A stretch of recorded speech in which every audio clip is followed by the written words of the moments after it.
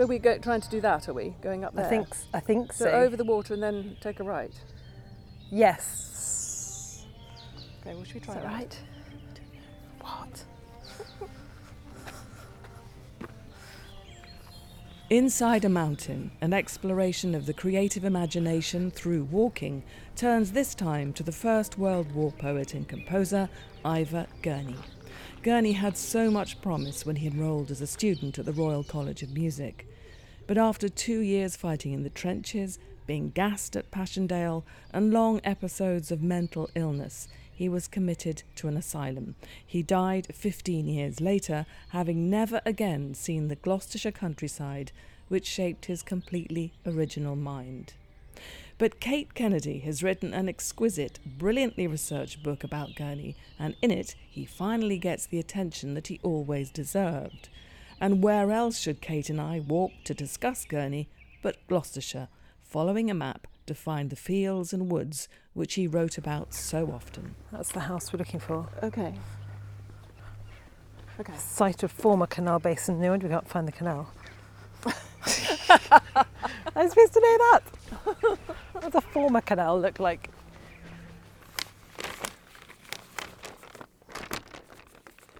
Gurney would have loved this, although he wouldn't have needed the map because he knew this landscape, like the proverbial back of one's hand. He knew every twist and turn of these little paths in between the villages around Gloucestershire. And when he was in the asylum, maps were all he had. That was his only real link to the unlocking the memory of these walks. So I think as we're standing on this funny little crick in the neck of the River Severn, it's a little bend, and we're at Framalode now. Now right ahead of us, or slightly to the right, is Gloucester, although we can't see it. So Gurney would have walked out from the centre of Gloucester right out to here. And in front of us, again following the path of the river, that is Longley. We can just see the little village church nestled among the trees over there, with some brown and white and black cows in front. And then behind that would be Minsterworth, apparently. Now Minsterworth was somewhere else that was very dear to Gurney's heart. His greatest friend, and possibly his greatest love, the poet Will Harvey, F.W. Harvey, who grew up in a lovely house called the Redlands in Minsterworth. And Gurney adopted the Harvey family really as a surrogate family of his own. They were infinitely less troubled and trouble than his own family. And so he spent many months really living with the Harveys. In fact, they started to leave a window open for him downstairs so he could creep in at night when he would be walking the landscape in the dark, and would sneak in like some kind of household pet and sleep on the sofa, and they'd find him in the morning. So Minsterworth was a place of great happiness for him. He learnt to shoot, actually, shooting rabbits with Harvey in Harvey's gardens and the orchards there. That probably was the reason that he won the award of being the crack shot of his platoon, because of his early practice in the Minsterworth orchards. There's something very soothing for us setting out on our walk. We're seeing the river, we're seeing the trees. It couldn't be more bucolic. And we've got our trusty map. But one of the saddest episodes for me in your book is when you describe Helen Thomas, who was married to the poet Edward Thomas, going to the asylum to see Gurney, and so generously, it seems to me, from the way you describe it, giving him Edward Thomas's map, so at least he's got something to cling to that is of Gloucestershire while he's locked away. Yeah, that's right. She was an extraordinary woman, I think, and much underrated. She was a very gentle soul and a very brave soul. She never even met Gurney before she visited him in the asylum. She just knew about him because she'd been approached to get permission for him to set some of her then dead husband, Edward Thomas's poems to music. And Gurney had never met Thomas either, although he adored his work. Edward Thomas was killed in the trenches before they ever had a chance to meet. But both Thomas and Gurney individually had loved the same walks and had walked the same paths around Gloucestershire, so they shared that without ever knowing it. And when Helen heard about this poor poet and composer who was locked up in an asylum, who'd survived when Thomas hadn't, she decided that she would go to the asylum, which is pretty forbidding for anybody, and visit him and see what she could make of him, see if she could bring him some kind of cheer or share something about Edward with him. And so she went. She put on her most cheerful hat, which in a very drab place is quite something to do, and was quite frightened by the sight of this shambling man in his pyjamas, who was very taciturn, wouldn't speak to her, wouldn't really engage. And then the second time she went, she hit on the idea of bringing these Ordnance Survey maps that had belonged to her husband Edward, and she laid them out on his bed in this very austere little room, sort of cell-like room that he had. And he came to life, and he traced with his finger all the little paths and little byways that he had walked, and also that Edward Thomas had walked. And they shared that moment together. Helen, of course, was thinking about her husband. Gurney was thinking about his past, and something incredibly poignant and very beautiful took place that was beyond words in that transaction. Ralph Vaughan Williams, who taught Gurney at the Royal College, showed great loyalty and visited him in the asylum too. But some of his close friends, pained by his emaciated, vulnerable state, and perhaps fearful of the asylum itself, made excuses not to go.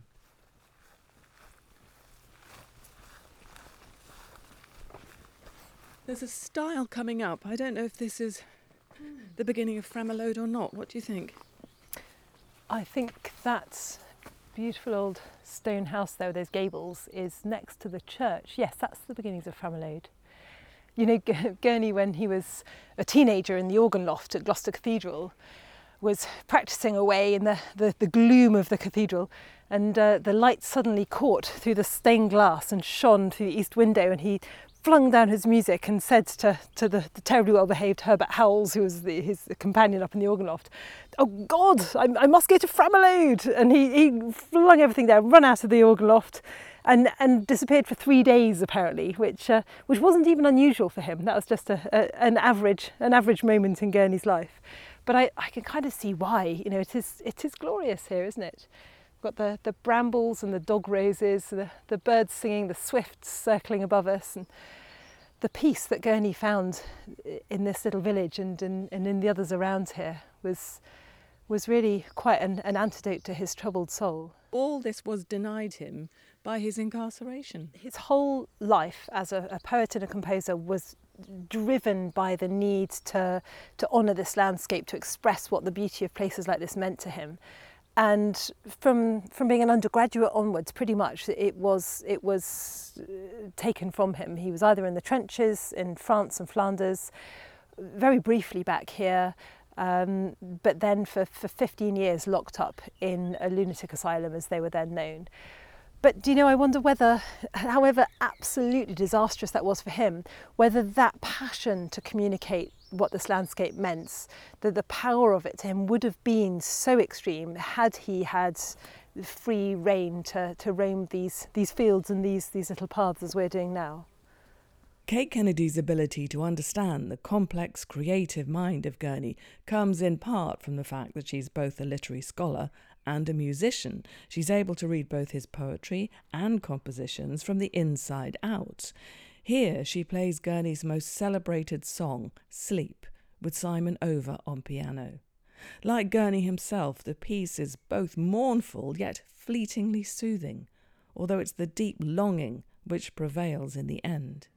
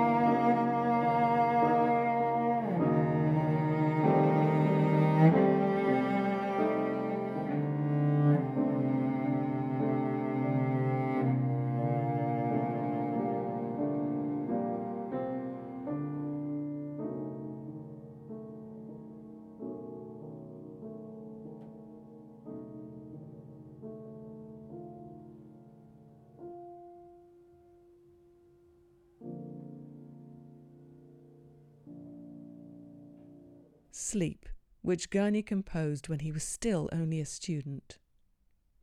We're used to the idea that writers and musicians turn to walking to summon their ideas. William Hazlitt said of Coleridge that he liked to compose in walking over uneven ground or breaking through the straggling branches of a copsewood, while Wordsworth always wrote, if he could, walking up and down a straight gravel walk, or in some spot where the continuity of his verse met with no collateral interruption. But Ivor Gurney was different. Rather than simply use the rhythms of walking to evoke ideas or capture thoughts, Kate explains that he embedded the actual shapes of landscape into his verse and musical lines. It's hard to imagine Gurney without the walking and without the landscape, because he sort of experienced landscape through his footfall, and there is something of the pace of walking through his music and through his poetry, almost as if it's a kind of heartbeat, an andante, a kind of a walking speed that is at the very essence of everything he writes in both genres. But also it's the subject matter as well. So it's not just that he writes as if he's walking, because a lot of the time he is.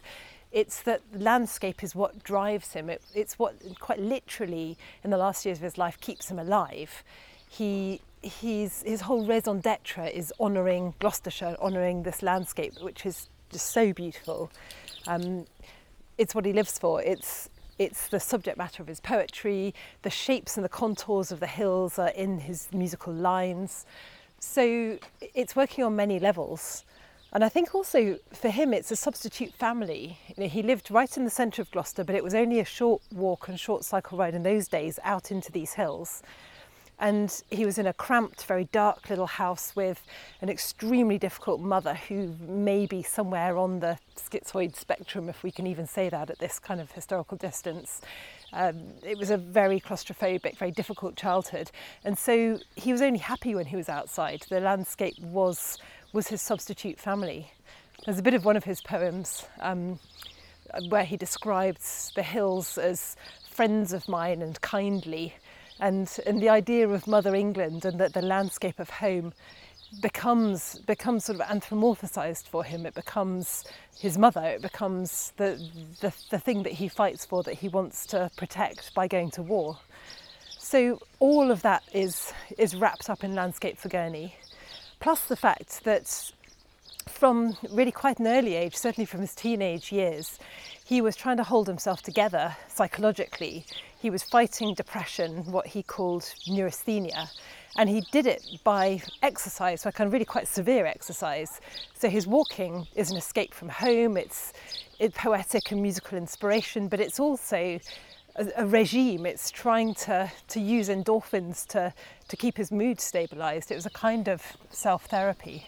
It's interesting what you say about his family, that somehow he exchanges family for walking, kind of re-encounters the familial via the landscape. Because what emerges in your book actually is the kind of the bleakness, the darkness of his mother Florence, but also the unkindness of his brother Ronald. There doesn't seem to be any kind of natural affiliation between any of them. It's so hard to make these judgments from this kind of distance, but all we have of Ronald makes him appear to be a desperately unlikable character. He was vile to Gurney. There was a kind of anxiety, I think, about Gurney's mental illness, and there is a really key little moment where his brother Ronald writes, "I've gone down the same path myself. I've gone a long way down the same path." In as much as admitting, I too have struggled with mental illness, and I'm not going to let this, I'm not going to let this break our family, and I'm going to punish my brother as a result. And the family was so troubled, and his mother seemed to love them as babies, according to Gurney's sister, but then didn't really know what to do with them, was very controlling, and as they became people in their own right, had terribly high expectations of them, but was also a very destructive force. I think fundamentally she was a deeply unhappy, frustrated woman. And that, so the poison of that sort of infiltrates all four of the siblings as they grow up. There was so much that Gurney tried to control, principally his fragile mind, but there were no treatments available. Even in the asylum, the best they could come up with was deliberately infecting him with malaria, thinking it might help. But before his incarceration, walking became more and more important as Gurney tried to command himself to feel better.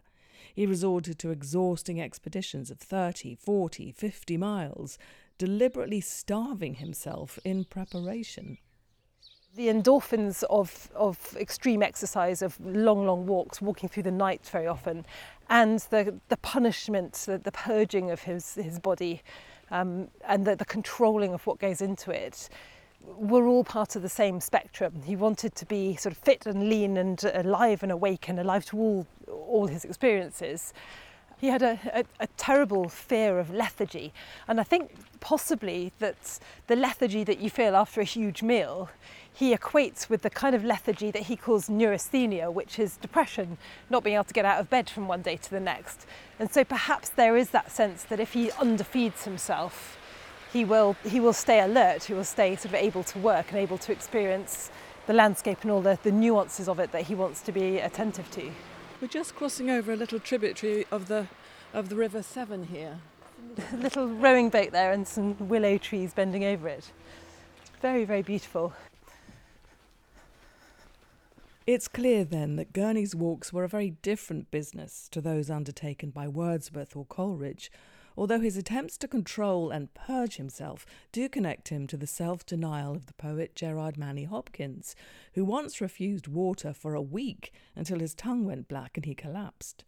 Interestingly, there's a connection too between the strange counterpoint rhythms of Gurney's verse and the multi-syllabic sprung rhythm of Hopkins' nature poetry. But surely no one but Gurney would see music in a hedge. Now look at this here. Do you see the intricate patterns of this hedge? This is the kind of thing that Gurney was in awe of. He had this constant double thinking all the time between the very classical, strict musical training he was receiving at the college and the wonderful lore of nature that he learnt through people like James Harris, the lockkeeper here in Fremelode. And this ability to lay a hedge that's sort of weaving the branches together like counterpoint, to him looks like a Bach fugue.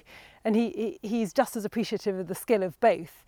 Weaving musical lines together, weaving willow and bramble together to create something so solid and so lovely and so organic. It does make me wonder the extent to which you think that he was a real modernist poet, that he wasn't the kind of poet that was looking back on a romanticised idea of the natural world. He was actually throwing forward to a quite radical new way of composing and of writing poetry. And just looking at this hedge makes me think that perhaps he's more of the modernist than perhaps he's been given credit for before. I think what Gurney is an unconscious modernist. He just sees the world differently. He sees Bach in a hedge and he sees a hedge in Bach, and that is how he thinks.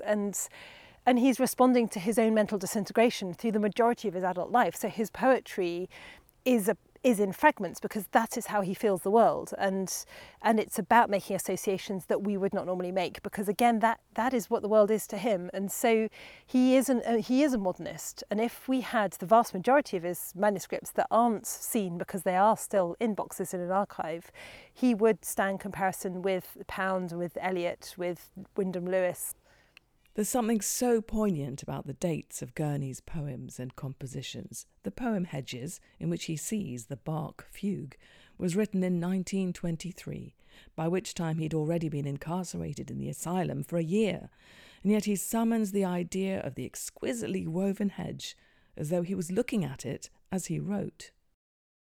To me, the A major concerto has been dearer than ever before, because I saw one weave wonderful patterns of bright green, never clearer of April, whose hands nothing at all did deceive of laying right the stakes of bright green lopped off, spear-shaped and stuck, notched, crooked up.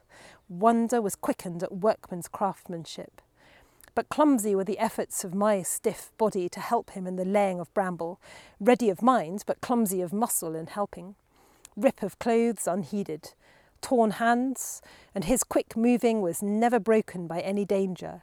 His loving use of the bill or scythe was most deft and clear. Had my piano playing or counterpoint been so without fear, then indeed fame had been mine of most bright outshining. But never had I known singer or piano player so quick and sure in movement as this hedge layer, this gap mender, of quiet courage unhastening.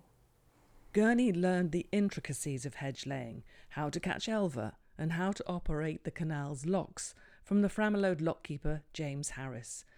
Gurney had fled London and the Royal College after another mental collapse.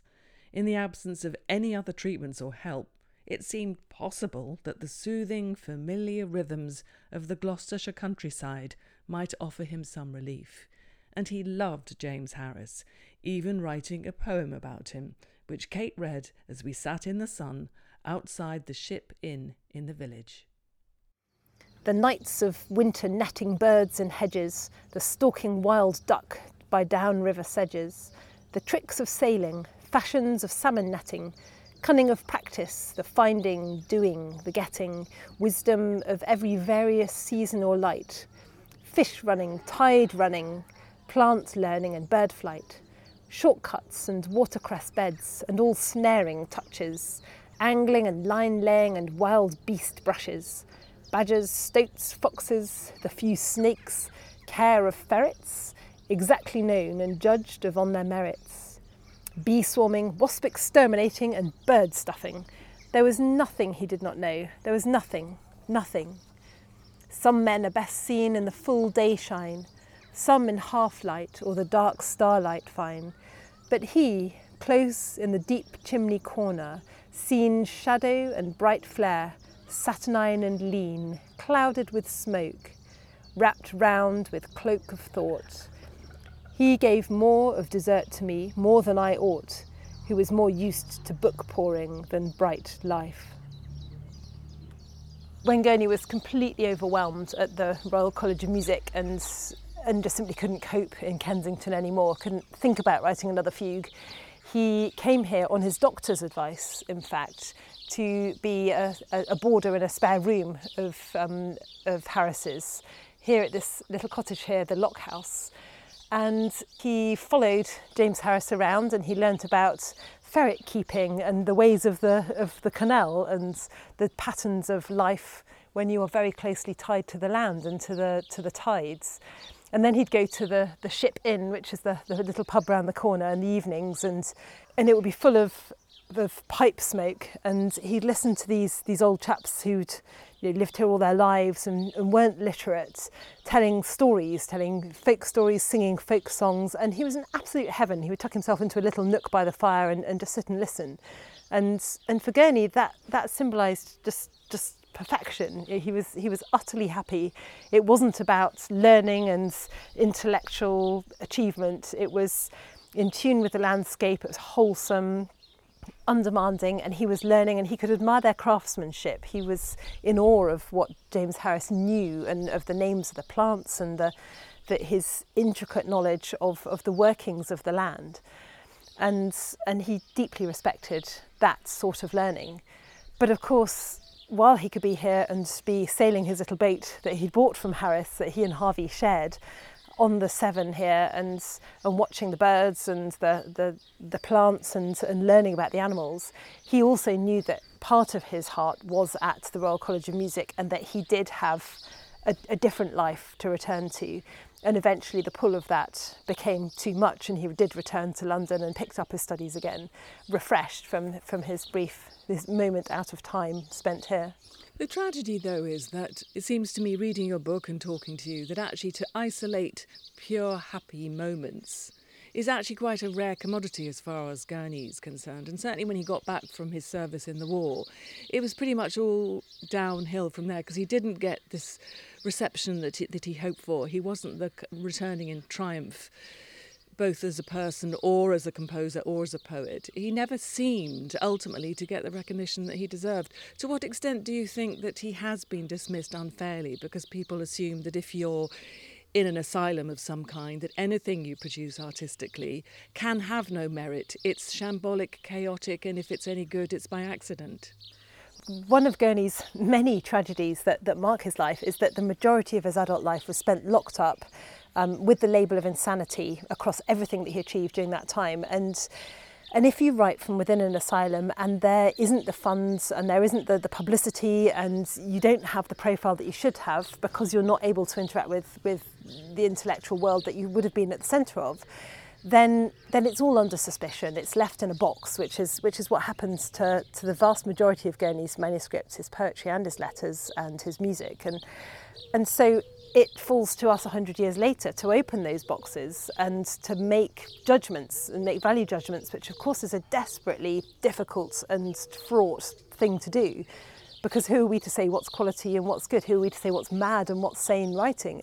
Gurney's work is craftsmanly. It is well constructed. It is eccentric. But then, which poet or composer isn't? And sometimes it's really quite conservative and well behaved. If we compare him with someone like Ezra Pound, he is eminently sane, but he was writing in response to severe mental illness that was encroaching more and more on him as the years progressed in the asylum, and he was writing in response to an institution that threatened to swallow him up, and he was a patient with a number. He wasn't Ivor Gurney, the poet and composer. And even in his medical notes, we see his life's achievements being turned against him almost as symptoms. He suffers delusions. He will sit with a cushion on his head to ward off the electrical waves. He claims to have been assistant organist at Gloucester Cathedral. They're written as if in the same breath. So he has nothing other than what he can write. And yet that isn't reaching us in the outside world. It isn't really being published, just a trickle of publications during his years in the asylum. And his songs aren't being heard. So we have this morass of manuscripts, all handwritten in no particular order, and an endless amount of decisions to be made as to what is quality and what isn't, what should reach the general public and what shouldn't. And it's a very, very difficult and slow process, and one that simply wouldn't have happened had he not had the great misfortune to spend most of his life after those 4 critical years between the end of the war and 1922, when he was incarcerated, locked up and completely hidden from public view. This has been yet another of Ivor Gurney's tragedies, for so much of his work to have been unheard, unread until now. Perhaps an interrupted life and a fractured career are inevitable in a life hijacked by war and mental illness. But there's an irony in the fact that there were aspects of his wartime service that actually suited Gurney. It's easy to characterise him entirely by that categorisation of First World War poet. But in some ways, being in the army apparently soothed his deep anxieties, apart from the trauma of the fighting, of course. The interesting thing about Gurney is there's a little note that one of his sisters wrote saying that the war and the army would have been good for Gurney had he not had to go and fight, which of course is an occupational hazard in 1915 as it was then. But there's something in it. Gurney knew that he needed routine and organisation, and he delights in the fact that he isn't alone in fighting this lethargy, this neurasthenia as he calls it. So when he's in training, he'll write, I'm tired now, but I'm tired with many men. I see my tiredness reflected back around me, and it's not just me anymore. And there's an enormous sense of relief for him in that. And he loved the routine of it. He loved the camaraderie of it.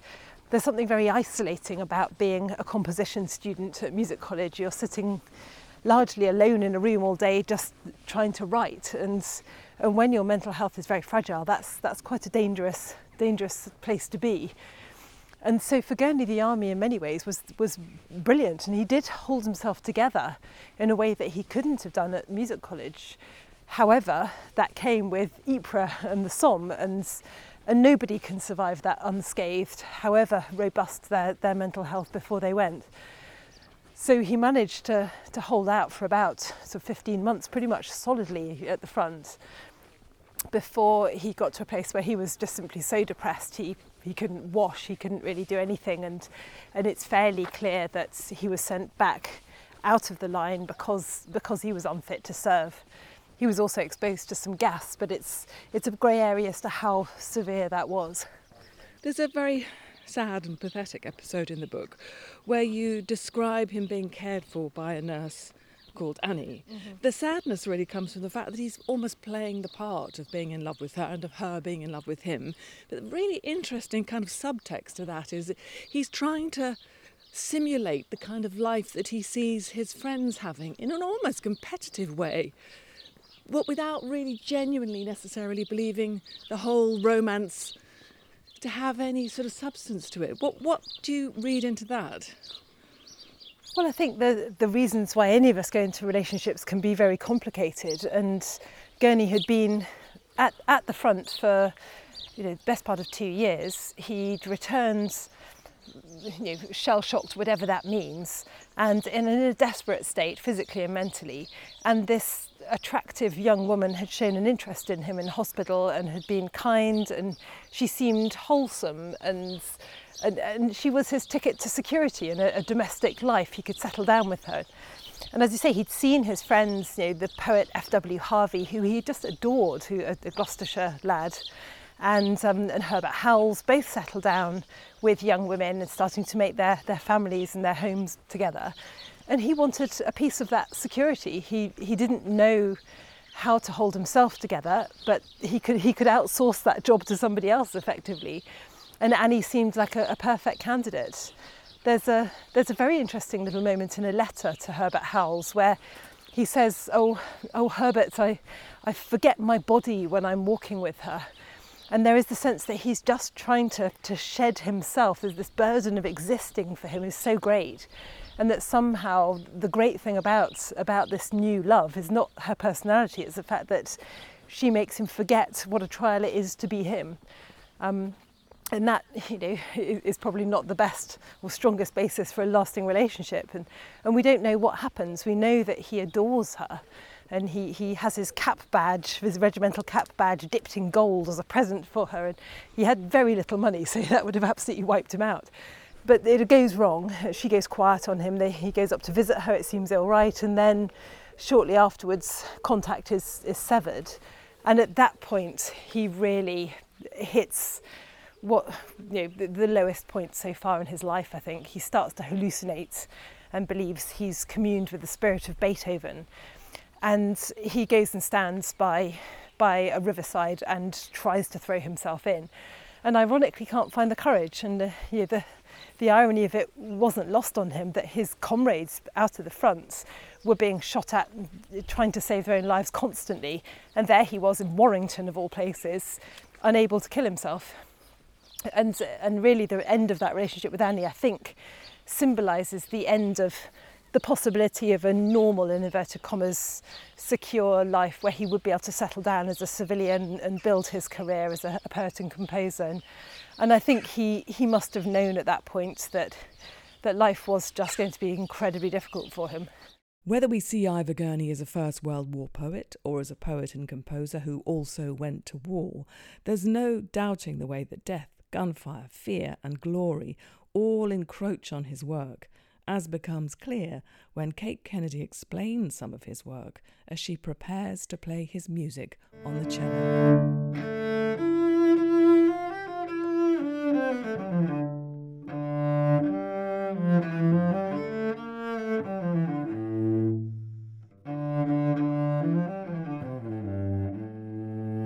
After the war, but before his incarceration, Gurney thought many times about suicide. After one such episode, and confined to bed, he asked worryingly for a friend to send him A.E. Housman's A Shropshire Lad, with all its talk of the glory of dying young. But as Kate explains, his setting of one of Housman's poems, The Lads in Their Hundreds, has a deeply disturbing conclusion.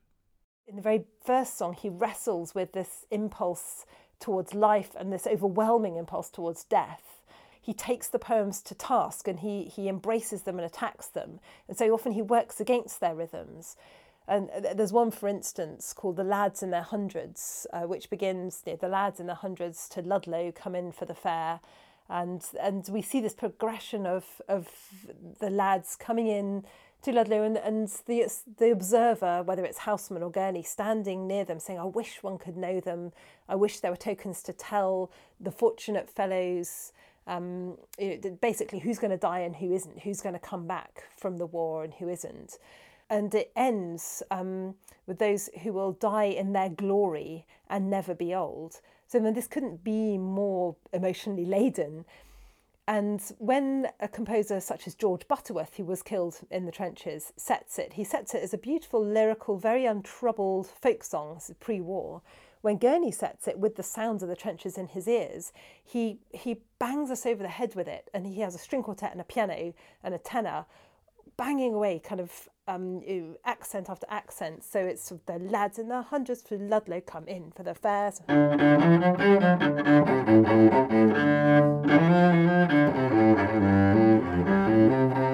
And it's accent, accent, accent underneath it. The string quartet is going bang, bang, bang. And then there's this incredible shift in mood to this pulling out, to sort of cinematic change in angle, to the I wish one could know them, I wish there were tokens to tell, which is very wistful and very yearning. But then these military rhythms, this kind of bang, bang, bang, comes back. And it's this inexorable march to the front or march towards death. But he repeats that line, the lads that will die in their glory, the lads that will die in their glory, and he goes higher. And then he has the tenor completely unaccompanied as the string quartet sort of screeches to a halt, and who then sings "And Never Be Old." And there's this scrabble around in the quartet, and then it ends like this. 2 semiquavers and a quaver. And it feels like machine gun fire. It feels to me that he's almost shot his own song. And at this point, he is a machine gunner. He's used to playing around with rhythms. He writes the rhythms in his letters that he mucks around with his gun. And it ends da-da-da. And it's just so unmusical. It's fabulously, strikingly unmusical for someone who is so respectful and so lyrical, that he is making the point that there is this irreparable tension between glory and the will to die and all the kind of the push towards the fronts that these young men are subject to, and the violence of it and the inexorability of it, and the how frightening that is. And this is a very harmless poem that has been turned into a very, very frightening song, effectively. Even the very material of the poems and songs are marked by their encounter with the trenches, such as the music for By a Beerside, the poem by John Masefield, which Gurney composed, one of his letters says, while lying on a sandbag and by the light of a stump of candle. This time the ironic, sinister gunfire ricochet at the end of the lads in their hundreds is replaced by a completely different mood, which is easy to misinterpret.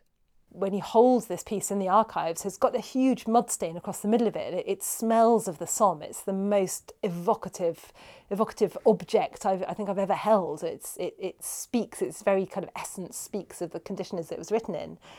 And the poem By a Beerside, which is by John Masefield, ends, "It is most grand to die." And Gurney has the singer kind of shrieking. It's a huge sort of triumphal, in a sense, ending on an E. He goes, "It is most grand fortissimo to die." And under this, "It is most grand to die," he has the piano crashing along for 7 or 8 bars.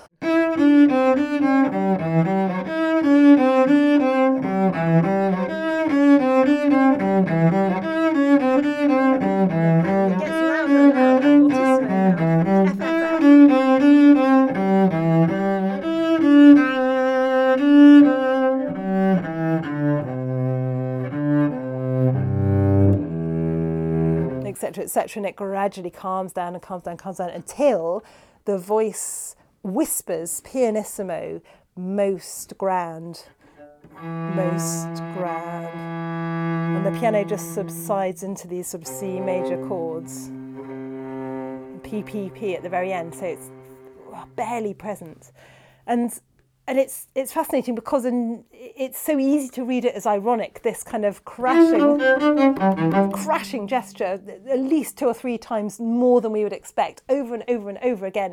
It's as if he doth protest too much. There's too much of it, too much grandeur. And how could anyone writing in the midst of the Somme have any sense of belief in the idea that any of this is grand? And so, of course, we read it as an ironic, Wilfred Owen-esque statement on the futility and the mud and the blood and the guts and everything that we come to inherit in our understanding through culture of the First World War. But then in his letters, we find that actually he is all up for the grandeur of it. He does believe in it. And there's something mystical and wonderful about it, and deeply complicated, but very very seductive. So he talks about the image he has in mind when he's writing this, which is of some Greek hero, the body is sort of laid out in front of him and pronouncing an oration over this prone dead hero. And it is grand to die, and he absolutely means it. And all this kind of crash, crash, crash, crash is a great gesture, and it's a gesture of holding up something about the fact that all this waste and these lives cut short does mean something. And I love this song just for that, just that he gives us a real lesson in not overthinking it. You know, that there is a grandeur in death, even in the Somme for Gurney, and we have to be alive to that just as much as we do the futility and the irony and the tragedy of it all. But it's fitting to end with a song for which Ivor Gurney wrote both words and music. Seven Meadows returns Gurney to the Gloucestershire landscape, which he addresses as though to an old friend. He wrote the words first in the trenches and just called them song, and then a week later he set them to music. And the words are in fact the ones that inspired the title of my book, Dweller in Shadows, because he writes this little suicide note, really, or a goodbye note to the landscape, to the Seven Meadows. Only the wanderer knows England's graces, or can anew see clear, familiar faces. And who loves joy as he that dwells in shadows? Do not forget me quite, O Seven Meadows. And what's so poignant about it for me is that not only is it this very little claim, just don't quite forget me, Seven Meadows. He's appealing to the landscape, not to people. But the landscape is woven into it. It's interlaced into it. The piano has this sort of very gently meandering figure. And the vocal part, Only the Wanderer knows England's graces, is set almost in the shapes of the hills, these sort of gentle contours going up and down against the undulations of the piano. And it's just terribly beautiful. So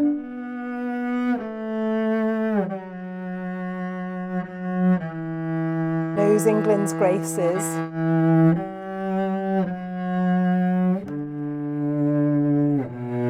Or can anew see clear.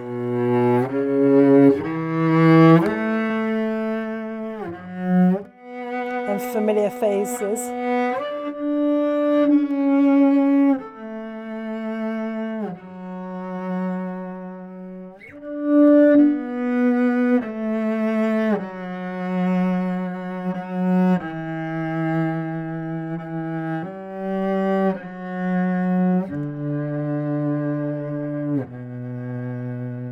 Do not forget me quite, O Seven Meadows.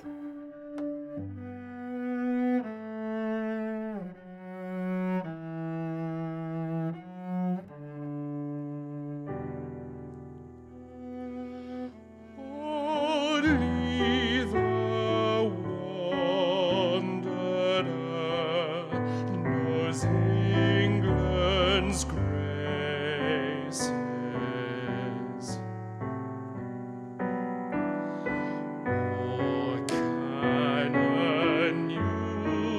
See clear, familiar faces,